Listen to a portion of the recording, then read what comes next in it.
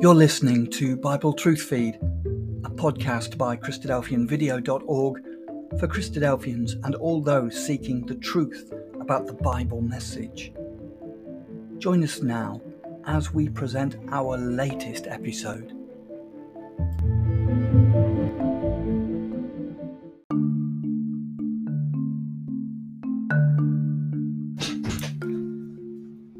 Theistic evolution. The dangers of such a theory. Hello and welcome to Bible Truth Feed, a podcast by Christadelphianvideo.org. Now, theistic evolution is a man-made theory that completely destroys the Bible's corroborated gospel declaration of salvation, that God's plan will ultimately manifest his righteousness. God, by his divine timetable, will send his Son, the Lord Jesus Christ, back to the earth, infinitely and divinely empowered to destroy all corruption and evil, both human and natural. Those faithful to the gospel will be transformed to everlasting beauty according to God's infinite righteousness.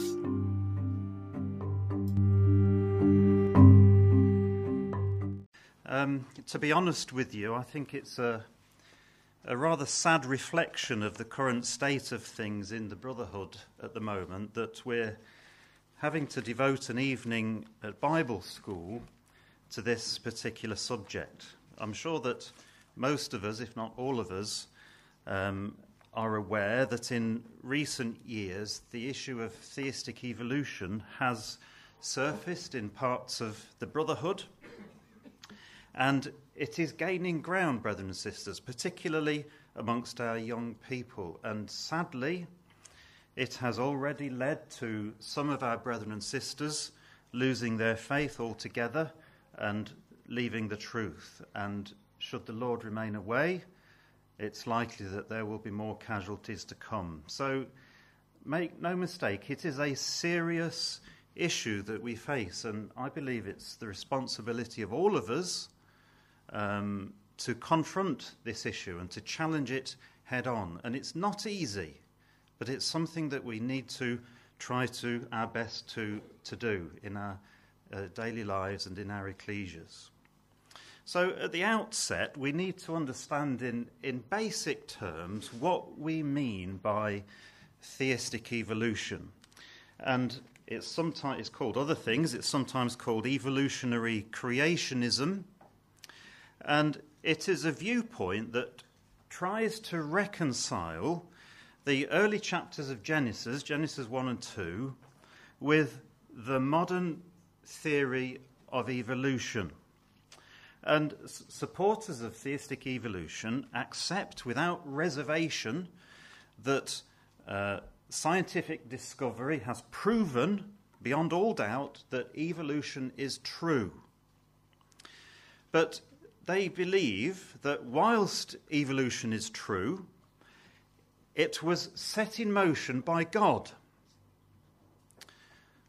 Evolution occurred as biologists describe it, but it was under the direction of God. This is what they believe. So they try to reconcile evolution with the Bible, and they do this by trying to demonstrate that Genesis chapters 1 and 2 is not literal. It's not a literal historical account of how God created heaven and earth and all forms of life. And so they reject the simple teaching of the Scripture that God made heaven and earth in 6 days. Now, we ought to bear in mind that, having said that, theistic evolutionists don't all believe the same thing. So, for example, some of them will say that Adam was not a real person at all. He was just a metaphorical figure, a myth even. Some say that he was a real person and that he was the first of a race of evolved human beings that came into existence by evolution, to whom God chose to reveal himself. In effect, and it's an awful phrase, but he was the first person with whom God chose to do business. This is what they say. But others say that Adam was in fact a separate, special creation of God, but that there was also, at the same time, a race of human beings that came into existence through the process of evolution, quite distinct from Adam, with whom Adam's offspring then intermingled and intermarried. So there are different shades of opinion amongst the theistic evolutionists. And as far as Genesis chapters 1 and 2 are concerned, again, there are different points of view. Some of them will say that Genesis chapters 1 and 2 have no bearing on actual historical events at all. They're just teaching stories based on the beliefs of the ancient Near Eastern civilizations. And the theistic evolutionists will go out of their way to try to prove that Genesis chapters 1 and 2 contradict each other.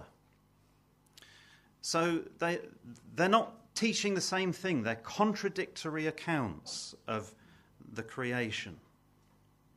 And others will actually adopt the even more extreme view that nothing in the first 11 chapters of the book of Genesis should be considered as historical fact.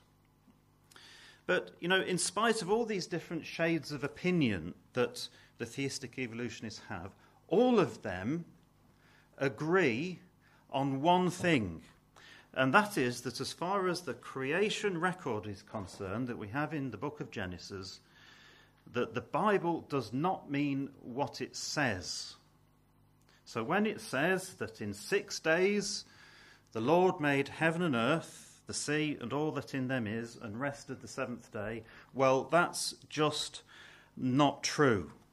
And, various arguments have been put forward by them to try to discredit Genesis 1 and 2 as a literal historical fact and to explain away the apparently simple teaching of the Scriptures. And, here, brothers and sisters, is really the nub of the issue, because as Christadelphians, we believe, as the Apostle Paul said to Timothy, that all Scripture is given by inspiration of God and is profitable for doctrine, for reproof, for correction, for instruction in righteousness. This is the fundamental fact that we believe, that the Scriptures are inspired. And so we have to reject the teaching of the evolutionists and their approach to the Bible. And for that reason alone, we believe that theistic evolutionists capable of undermining the truth, and is doing, and is making shipwreck of faith. And it's a serious challenge to the doctrine of the inspiration of Scripture. And as we said at the beginning, it's already led to some of our brethren and sisters losing their faith altogether and leaving the truth. But the question is, at the end of the day, why is it so important? Why is it so important that we believe what the Bible says about the creation of heaven and earth in 6 days? Does it actually make any fundamental difference to the foundations of our faith, if we believe that Adam was the first man or not? And, that they often say that it's Jesus Christ who's important, not Adam. And, my answer to that is that it most definitely does matter, and this is what we're going to be thinking about for a while together this evening. So what I want us to do with our time together is just 3 things. First of all, I want us to highlight just some of our fundamental core first principle beliefs, our doctrines, and show that they are just not compatible with theistic evolution. And then I want us to have a look at Genesis chapter 1, and in particular, we're going to focus on the creation of the firmament on the 2nd day. Because you see, it's often argued that the description of the firmament in Genesis chapter 1, verses 6 through to 8, proves that Genesis 1 cannot be understood literally. So we shall have a look at that, and demonstrate that that claim is just not true. And then we're going to take a brief look at what the Bible tells us about demons, which is why we had that reading from Mark chapter 5. Because again, you see, the theistic evolutionists use the fact that the Bible talks about demons to try to prove that we cannot take the Bible at face value. Now, it's a big subject, and we're only going to be able to scratch the surface tonight. We're not going to be able to deal with it in any great detail. So I'd just like to show you one or two resources that you might find helpful. And this is the first one. It's a book called By One Man by Brethren Colin Burns and Matthew Jamieson. It's available in the bookshop. This is an excellent, detailed book, and it's well worth having a look at. Genesis chapter 1 and 2, a harmonised and historical reading by Brother Peter Heaviside. Again, really well worth getting hold of, because this demonstrates that, contrary to what the theistic evolutionists say, Genesis chapters 1 and 2 are not in fact contradictory at all, but they are in wonderful harmony with each other. And unfortunately, we're not going to be able to look at that subject this evening. And then if you're really desperate, then you can look at this book too, that Brother Matt and I wrote a few years ago to try and counter some of the arguments that were being aired in online Christadelphian forums. So there's some things for you to just have a look at in your own times. Now, what I want to do first then is just to put on the screen some of the relevant clauses from our Statement of Faith, the Birmingham Amended Statement of Faith, and I'm going to just contrast these with what theistic evolution says. And we're not going to say an awful lot about it, we're just going to show the different viewpoints. And hopefully you'll be able to see straight away that the two things just cannot be reconciled. And at this point we need to just say a word about the Statement of Faith, because you see, sometimes when you bring up the subject of the Statement of Faith, you get criticised.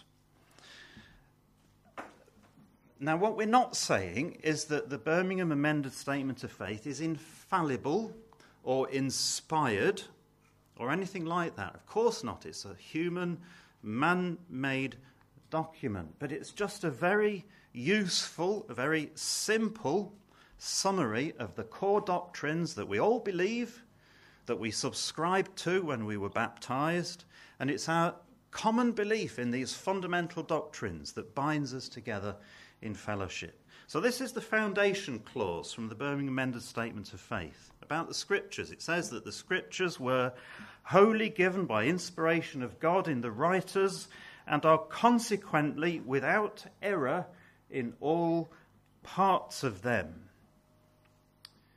Now, of course, according to theistic evolution, that is just not true, because the Bible says that God made heaven and earth in 6 days.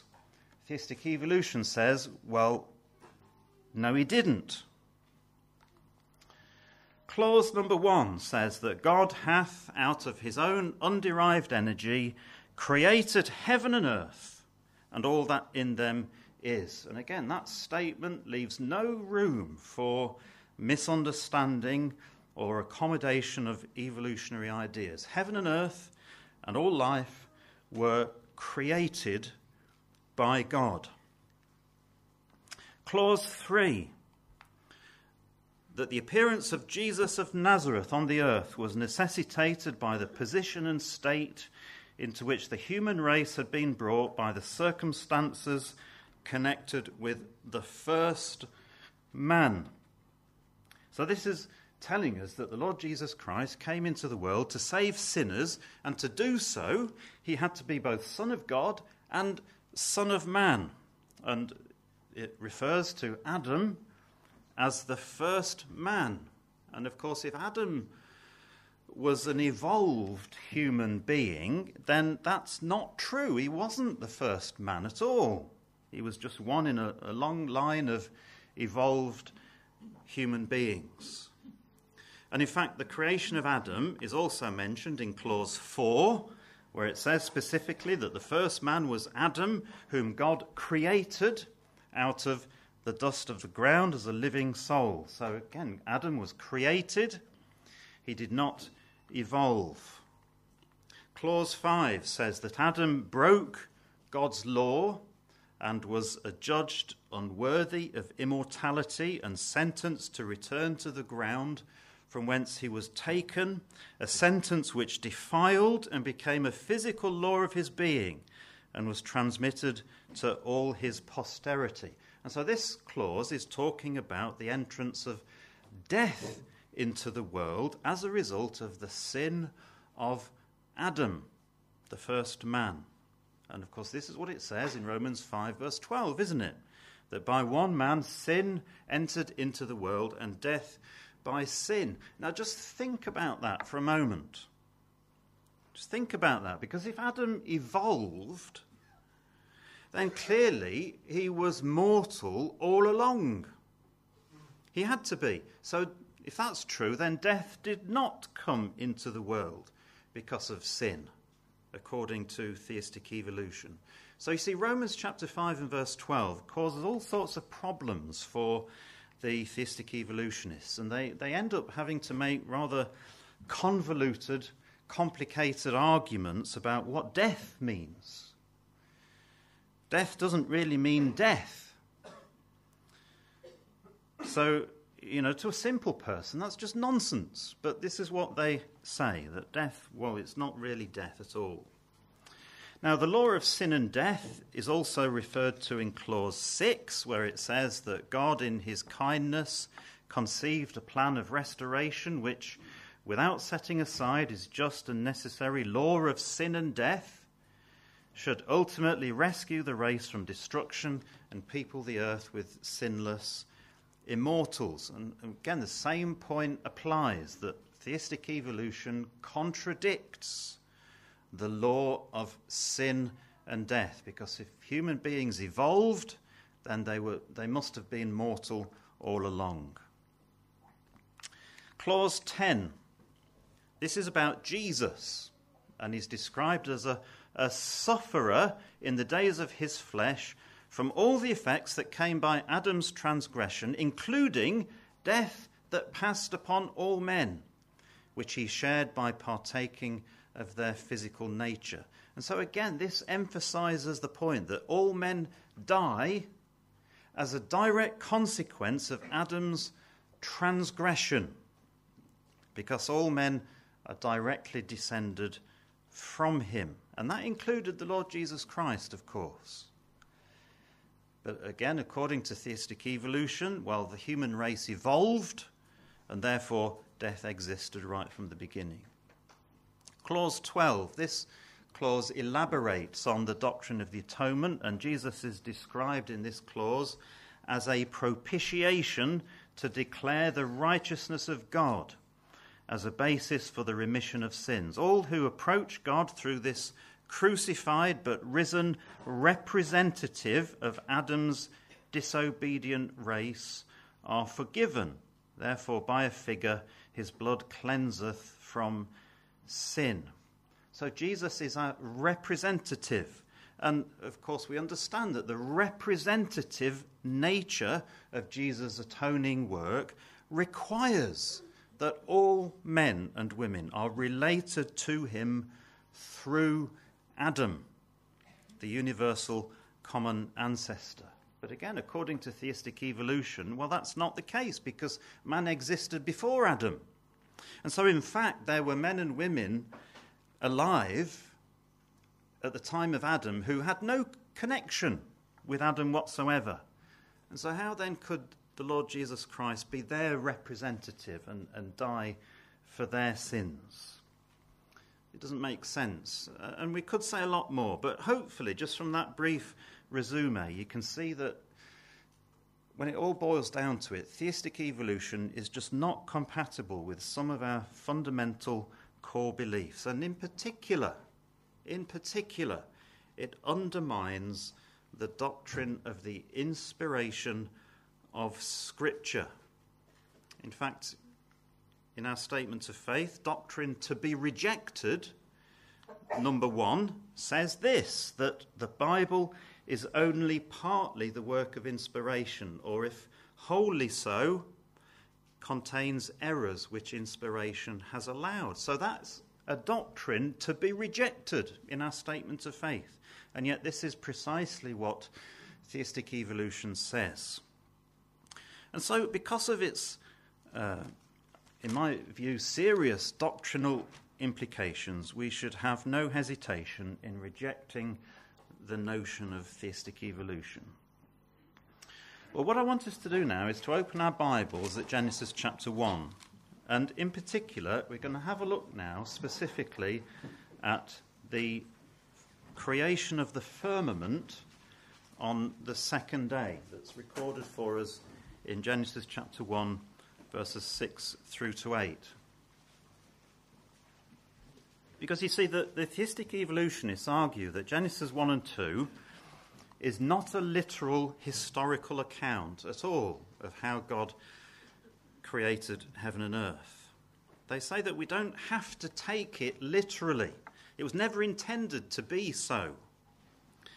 And they then say that because Genesis 1 and 2 is not literal, then we are at liberty to shoehorn evolution into the narrative. And a significant foundation stone for this non-literal understanding of Genesis 1 is the claim that, in fact, the firmament that's described in verses 6 through to 8 is portrayed by the writer as being solid.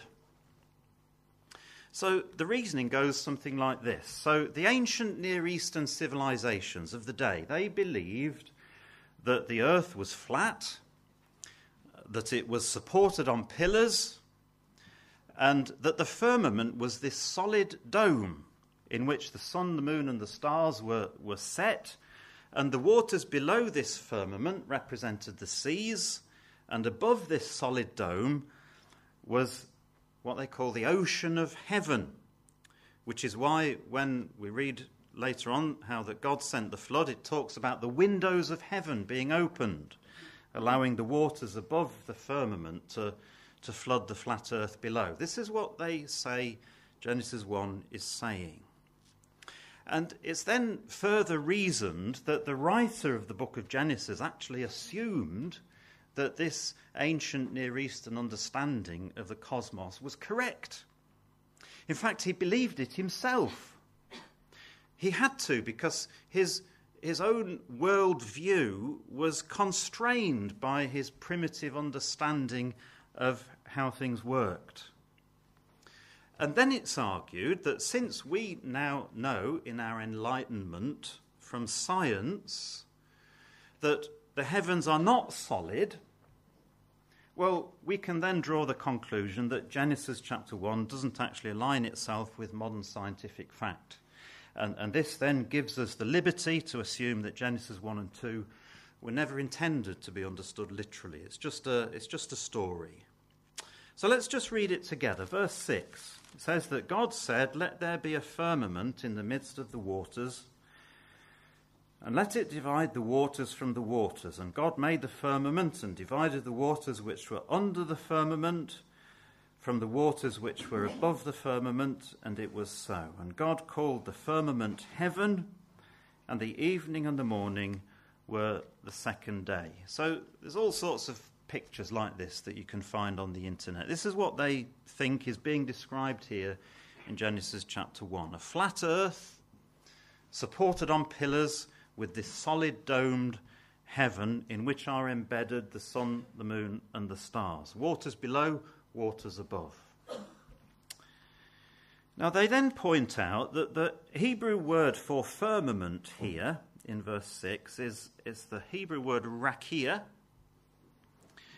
and it's also found in Job chapter 37 and verse 18. Don't need to turn to that, but it says, "Hast thou with him spread out the sky, which is strong and as a molten looking glass?" And it's the word spread out. That's the Hebrew word rakia.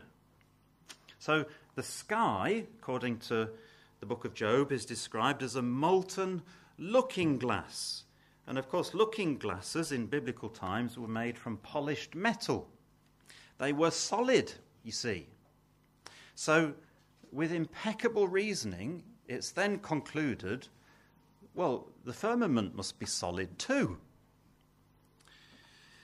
And then it's also pointed out, if you just have a look at verse 20 of Genesis chapter 1, that it says here that the birds of the air are said to fly in front of the firmament, not in the firmament.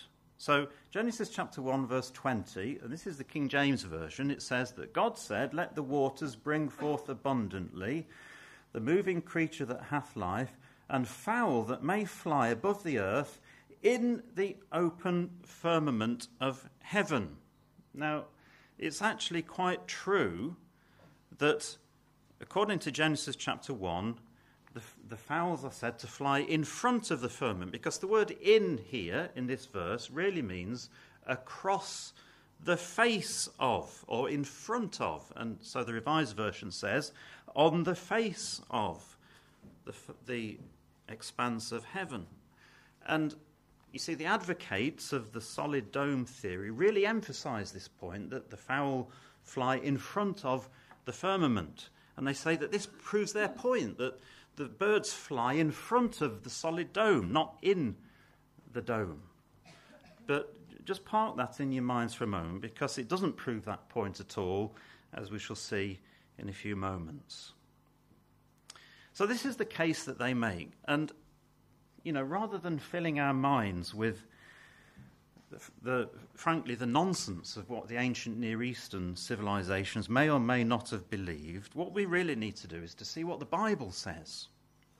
Because, of course, we understand that the Bible is its own interpreter, and the way that we come to an understanding of Bible teaching is to compare Scripture teaching with Scripture. So let's do that now. Let's try and turn our attention to what the Bible says and see what the Bible teaches us about the firmament. And it's really, I believe, quite simple and at the same time very satisfying. So let's begin with first principles. And what we know from the Scriptures is that it's the consistent teaching of the Bible that God dwells in heaven. So, for example, Ecclesiastes chapter 5 says, "God is in heaven, and thou upon earth. Therefore let thy words be few." Solomon, in his great dedicatory prayer, said, "Hear thou in heaven thy dwelling place." And also the psalmist says that Yahweh's throne is in heaven. His eyes behold, his eyelids try the children of men. So this is simple. God dwells in heaven. Now, the Scripture also teaches us that God is from everlasting to everlasting. He is immortal, invisible, the only wise God. And if you think about that, if that's true, then we have to conclude that the heaven in which God dwells must also always have been.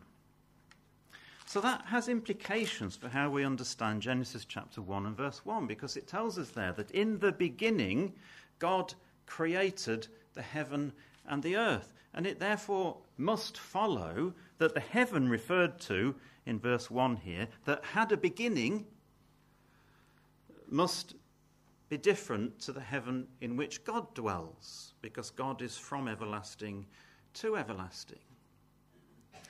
And of course we know that this is true, don't we? Because, again, it's confirmed by Solomon in his dedicatory prayer in 1 Kings 8. He says that the heaven and the heaven of heavens cannot contain thee. How much less this house that I have built. Now just think about that carefully, because what that tells us is that there's not only a heaven that cannot contain God, there's also, according to Solomon, a heaven of heaven that cannot contain God either. And again, we find that this is supported by other scriptures. So Deuteronomy chapter 10 and verse 14 says that, behold, the heaven and the heaven of heavens is Yahweh's thy God, the earth also, and all that therein is. Nehemiah says, thou, even thou art Lord alone, thou hast made heaven, the heaven of heavens, with all their host, the earth and all things that are therein. Now that reference is interesting and helpful because it tells us that the heaven of heavens is where all their host reside. That is, of course, the sun, moon, and stars. So if we put all these scriptures together, then we can summarize it like this: that in addition to the heaven in which God dwells, heaven, God's dwelling place, there is also a heaven that was created in Genesis chapter 1 and verse 1, and also a heaven of heavens which contains the sun, the moon, and the stars. And if we just compare that with what we have in Genesis chapter 1, we can see that this exact same hierarchy of heavens is described for us here. So in verses 6 through to 8 that we've just read, we read about the firmament that is called heaven, it says. It says God called the firmament heaven. And it divides the waters below from the waters above. And clearly that correlates to the atmosphere, the air that we breathe. But then when we come down to verse 14, we read about the firmament of heaven, into which God placed the heavenly bodies, the sun, moon, and stars. And we might call that today outer space. Just notice how specific, how precise the record is. It says in verse 14 that God said, "Let there be lights in the firmament of the heaven to divide the day from the night, and let them be for signs and for seasons and for days and years, and let them be for lights in the firmament of the heaven to give light upon the earth." And it was so. And God made two great lights, the greater light to rule the day, and the lesser light to rule the night. He made the stars also, and God set them in the firmament of the heaven to give light upon the earth. And so it would seem that the heavenly bodies, the sun, moon, and stars, were not in the firmament. They were in the firmament of heaven, what Nehemiah calls the heaven of heavens, with all their host. Now, Genesis chapter 1, verse 20 that we just read earlier, it tells us that God created the fowls of the air to fly in front of or across the face of the firmament of heaven. Now, in the scriptures, the fowls are consistently described as the fowls of heaven. And according to Revelation chapter 19, it tells us there that they fly in the midst of heaven. So the birds fly in the firmament, of course they do, in the air.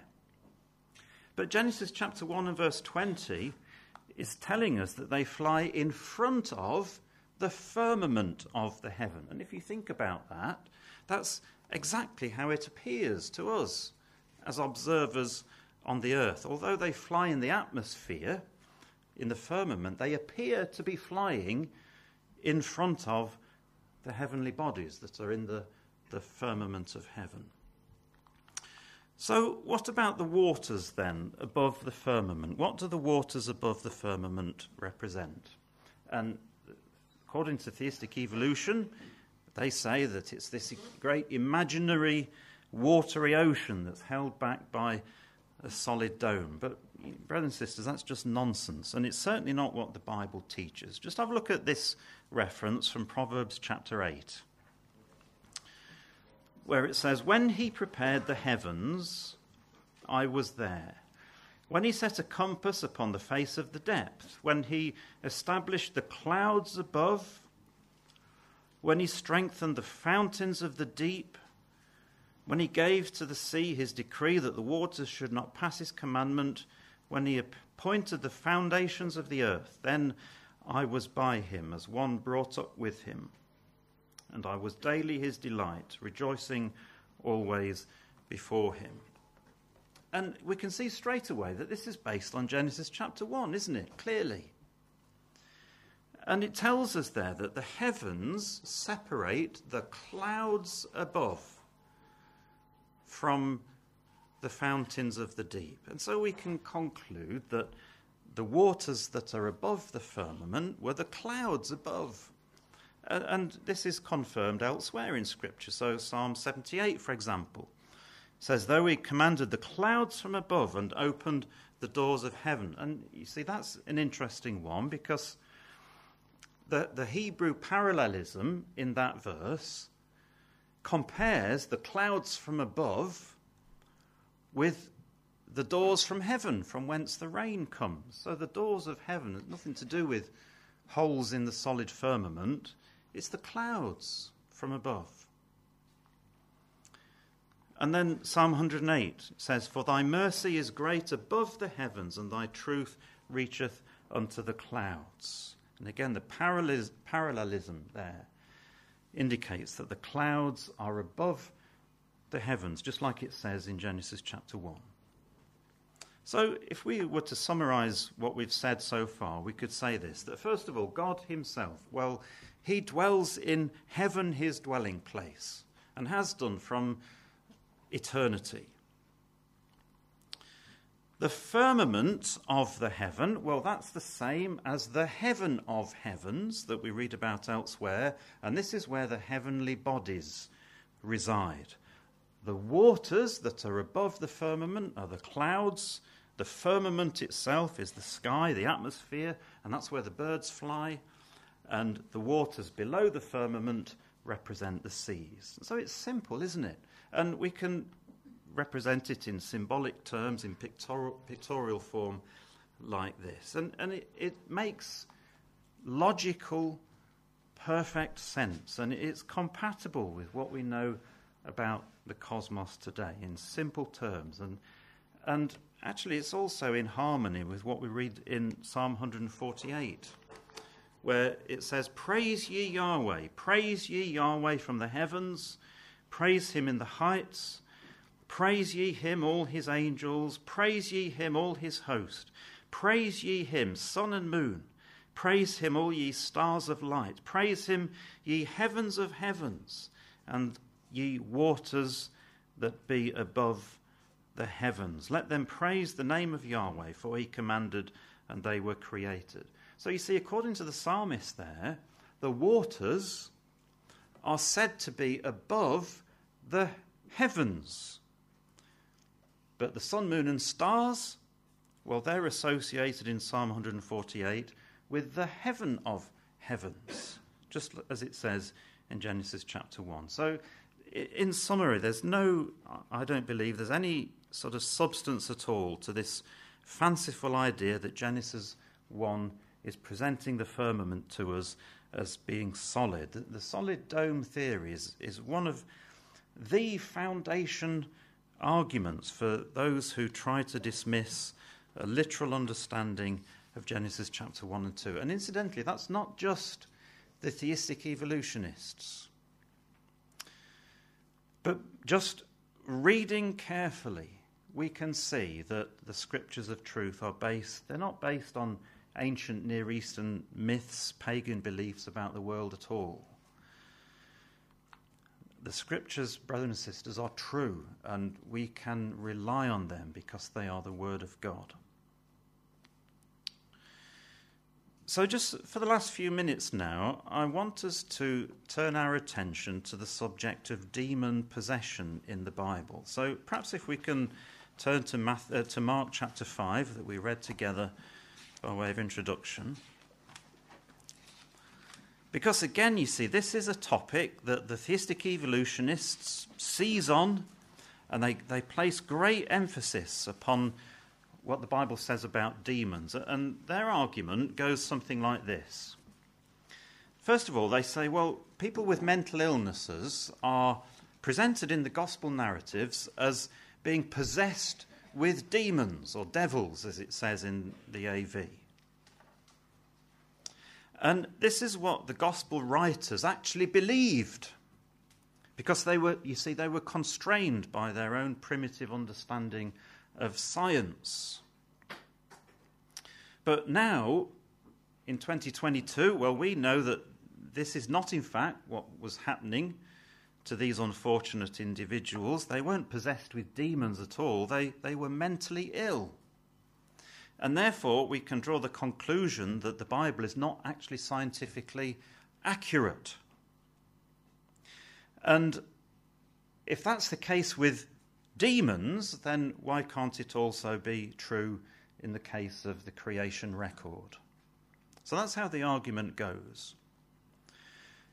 But actually, brothers and sisters, when we get to grips with what I think is a really fascinating subject, the subject of demons, we can see that far from reflecting the scientific ignorance of the time, the Bible is actually presenting to us a very elaborate parable. And it's a parable that's all about the disobedience of the nation of Israel, God's people, and the way that ultimately they are going to be rehabilitated spiritually when the kingdom of God is established through the work of the Lord Jesus Christ. This is what the subject of demons is all about. You see, the theistic evolutionists never stop for a moment to ask what I think is the obvious question: why does the Bible, and particularly the gospel records, why do they speak about demon possession? What are the scriptures? What's God trying to teach us? So let's think about that, and again let's try and establish some first principles. And the first thing to point out is that the scriptures teach us, both Old Testament and New Testament, that a demon is a false god. Okay, so here's Deuteronomy 32 verse 17, talking about the children of Israel. They sacrificed unto devils, to demons, not to God, to gods whom they knew not, to new gods that came newly up, whom your fathers feared not.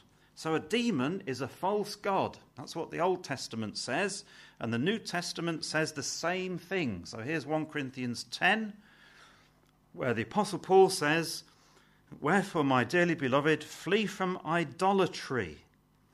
But I say that the things which the Gentiles sacrifice, they sacrifice to devils, to demons, not to God.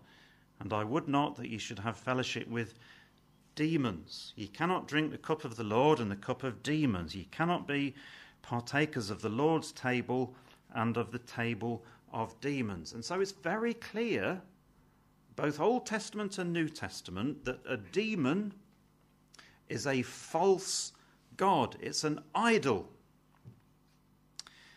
Now we know that false gods do not exist.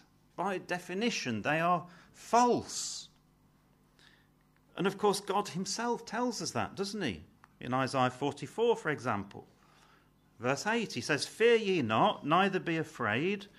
Have not I told thee from that time and have declared it? Ye are even my witnesses. Is there a God beside me? Yea, there is no God. I know not any." So if demons are false gods, and false gods don't exist on God's authority, then we can conclude that demons have no real existence, except in the minds of superstitious people. And so this is a fundamental fact, brethren and sisters. And of course, the Lord Jesus Christ, who healed the demoniacs, knew this full well. He knew that demons didn't really exist, because he was the Son of God. So the question is then, well, why do the gospel narratives speak to us as though they do exist? What's the point? And rather than focusing on the fact that that the Gospels don't fit with modern scientific fact, what we really need to ask is, what are the Gospels trying to teach us? And I think the answer is really quite beautiful when you actually appreciate it. Because when Jesus healed the demoniacs, you see, he was teaching the people, and us too, if we have ears to hear, about how the nation of Israel will ultimately come to salvation and finally be reconciled to God in the kingdom. So let's see if we can see this in this miracle of the Gadarene madman that we have here in Mark chapter 5. Now clearly this man was insane, because if you notice in verse 15, it tells us that when he was healed, he was said to be in his right mind.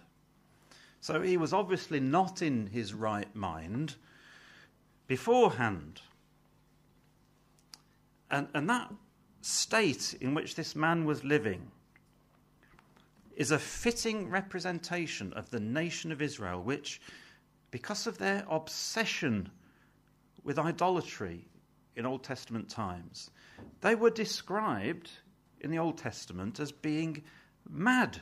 So, for example, Deuteronomy 28 says, Yahweh shall smite thee with madness and blindness and astonishment of heart. And later on in Deuteronomy 32, verse 16, it says that they provoked him to jealousy with strange gods, with abominations provoked they him to anger. So the demoniac, you see, he represents Israel in a state of madness because they were worshipping demons. Now it tells us that this man had his dwelling among the tombs. And we don't have the time to look at this, to turn it up, but that's very reminiscent of Isaiah's prophetic picture of apostate Israel in Isaiah 65. It's described there as a people that provoketh me to anger continually, which remain among the graves, it says, and lodge in the monuments. This is the Gadarene madman in Isaiah 65. And Isaiah goes on to tell us about Israel eating swine's flesh, and broth of abominable things is in their vessels. And of course, swine's flesh under the law was forbidden by God, and that's echoed here in the gospel miracle by the reference to the herd of swine, which of course the Jews shouldn't have had.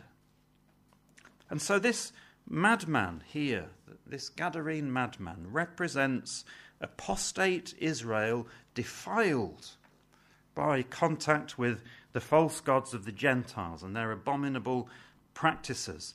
And it tells us that he had been often bound with chains, verse 4 says. And of course, so too had the nation of Israel, hadn't it?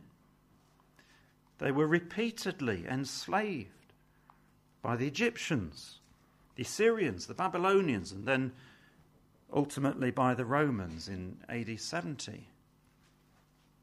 But the time will come, God says, in Jeremiah chapter 30, when God says that I will break his yoke from off thy neck, and will burst thy bonds, and strangers shall no more serve themselves of him. So Israel is going to be liberated from her bondage. And how will that come about? Well, it will come about when the Lord Jesus Christ appears to Israel. And he will provide the nation with the means of forgiveness and cleansing. And God, through Zechariah, says that the time is come when he will cut off the names of the idols out of the land. And he will cause the unclean spirit to pass out of the land.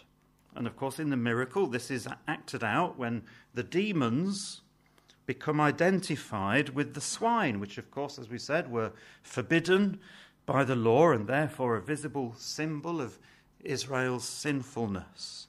And the swine, of course, we know they ran headlong down the cliff and perished in the sea.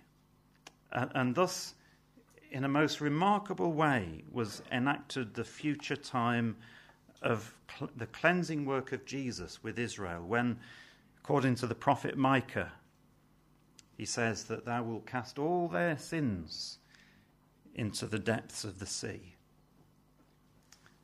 And then this man sitting, clothed and in his right mind, freed from his chains, rid of his unclean spirit, and delivered from the graves, well, he reminds us of Isaiah's picture of Israel's future glory in Isaiah 52.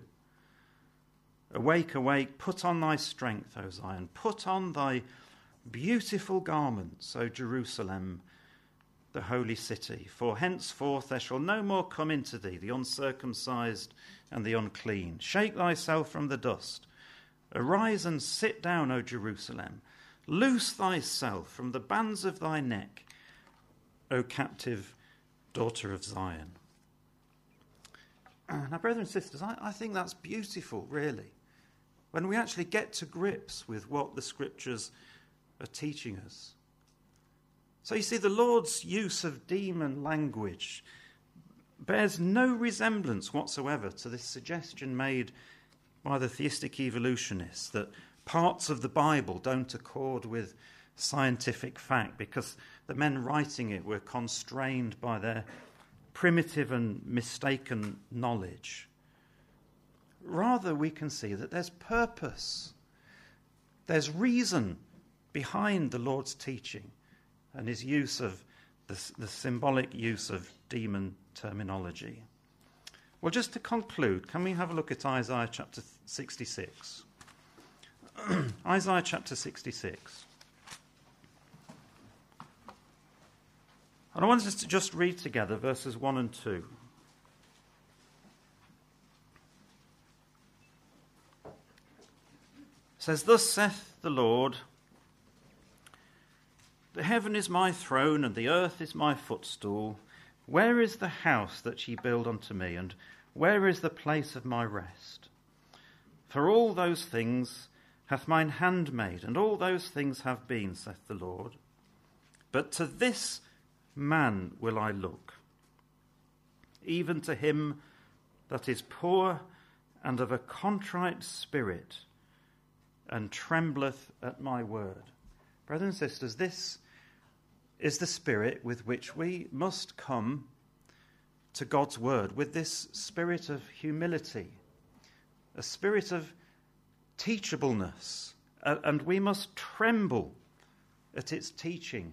So we mustn't allow our minds to be befuddled by the ideas of men. Instead, we need to read the scriptures with an open heart, as we do, and comparing scripture with scripture, try to understand its message.